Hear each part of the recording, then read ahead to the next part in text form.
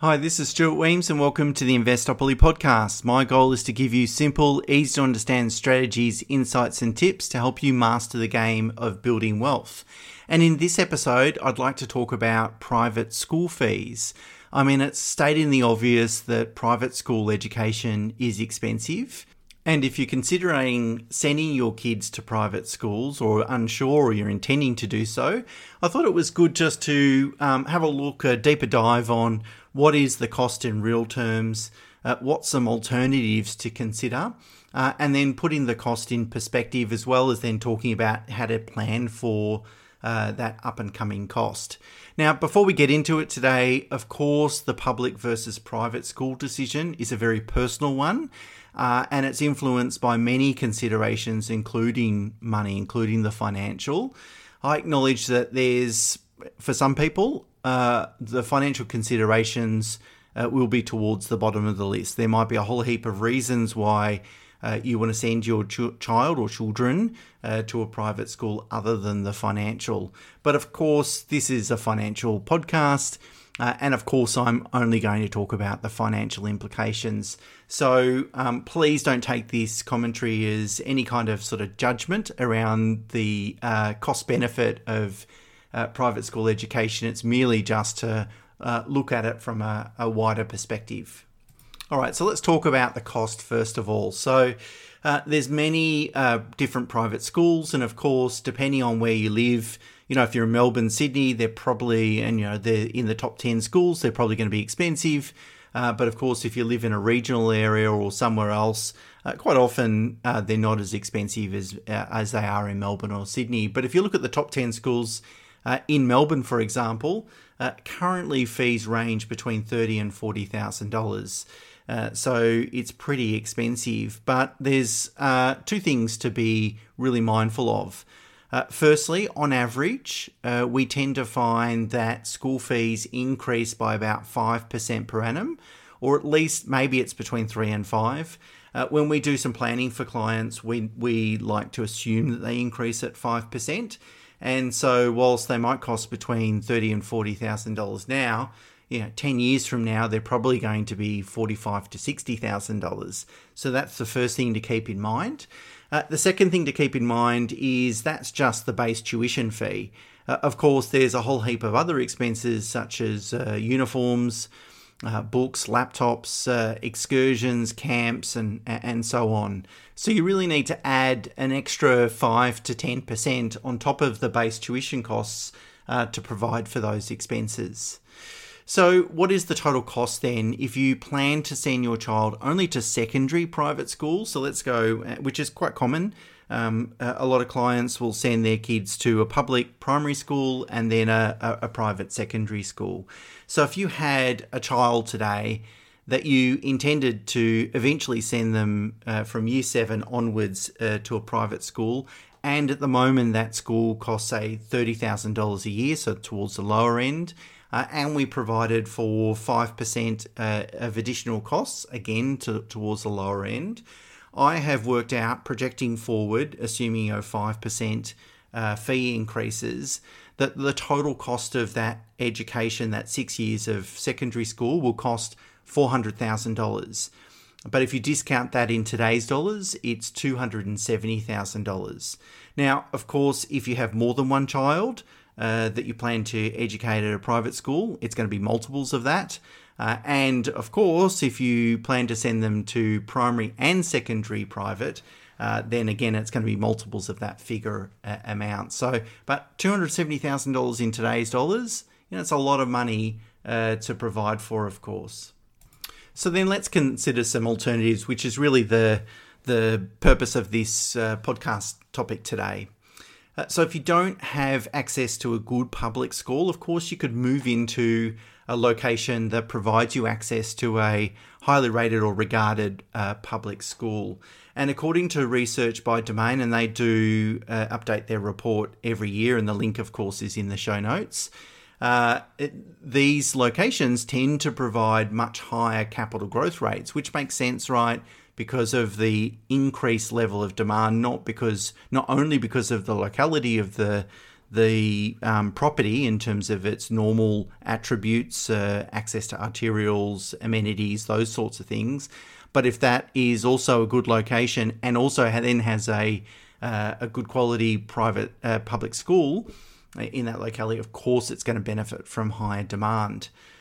So in those locations, and I'm really talking about the public schools that do have a really good reputation, it's not unusual or unreasonable to expect that the capital growth rate in those locations could be 3% or so higher, could be much more in fact, 3% higher than locations that don't offer that sort of schooling.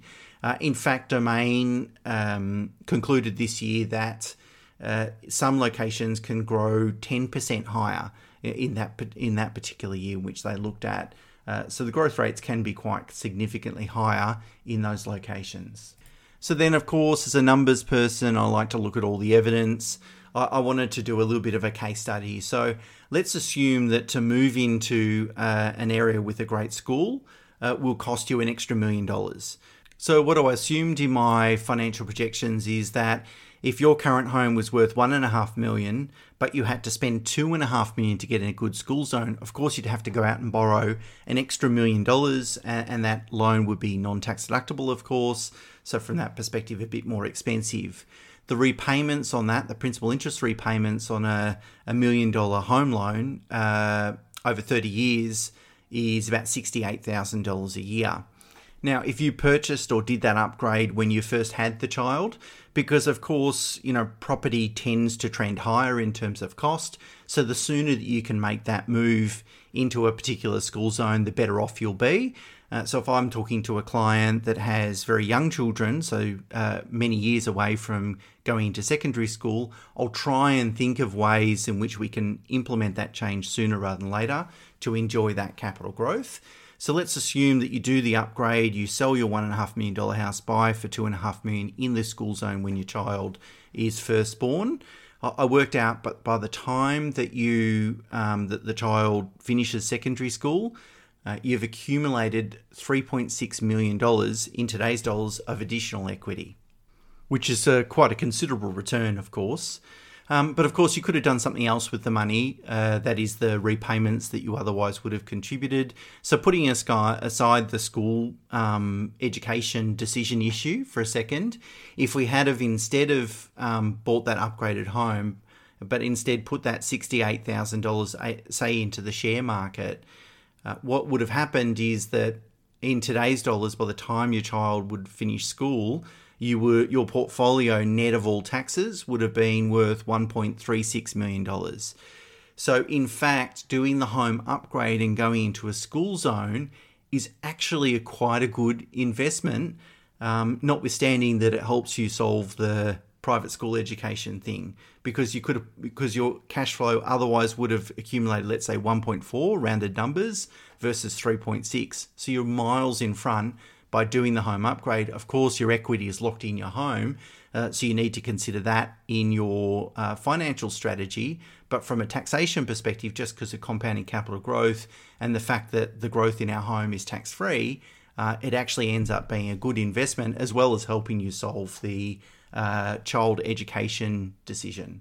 Now, just as a bit of a theoretical example, and also, I guess, to put the cost of private school education into perspective, I asked myself, if a private school education costs $270,000 today in today's dollars, that means that if we had $270,000 in the bank, we've provided for the future education of our child.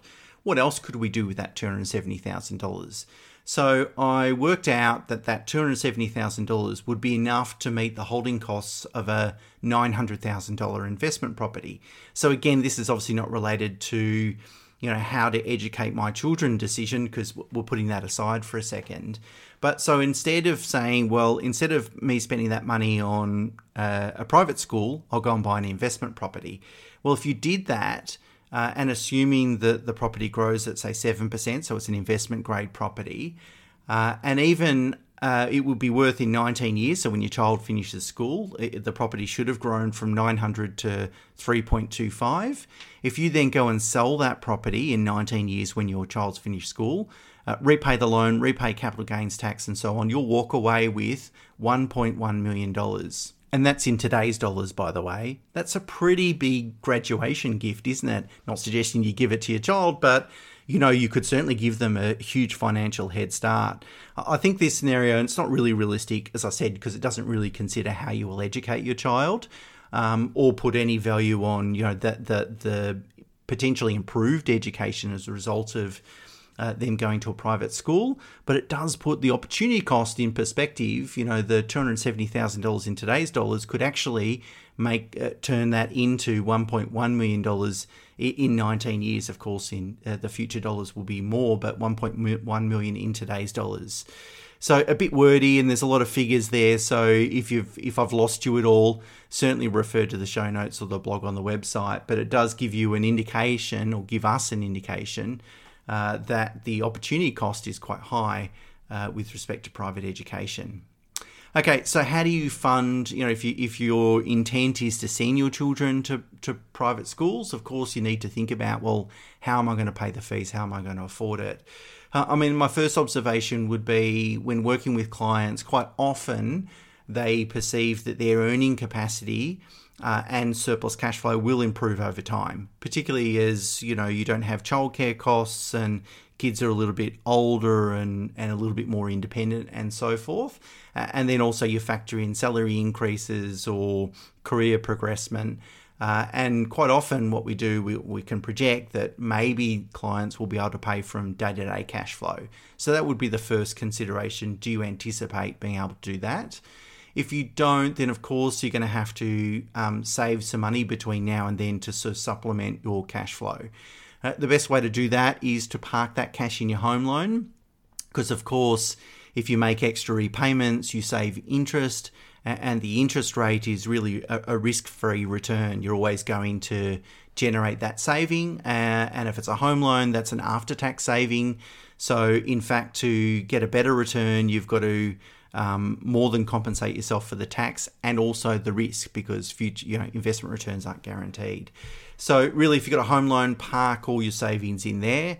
If you don't have a home loan, you could use an investment bond. So, there's a provider called Generation Life. I've got a link in the show notes. They can be good alternatives in that situation. However, what I like to do when working with clients and building a long-term investment strategy is I like to prioritize building wealth for retirement, whilst at the same time accommodating private school education fees. So I don't want the private school obligation to come at the risk, if it's all possible, of compromising the individual's retirement, because obviously that's not going to make anyone happy. So that's why building a long-term plan helps you put things in perspective, tick some of those lifestyle goals that are really important to you, but at the same time feel really comfortable that it's not coming at the potential compromise of your future retirement. Okay, bit of interesting one today. As I said, there's a few figures, so feel free to have a look at the notes. But until next week, bye for now.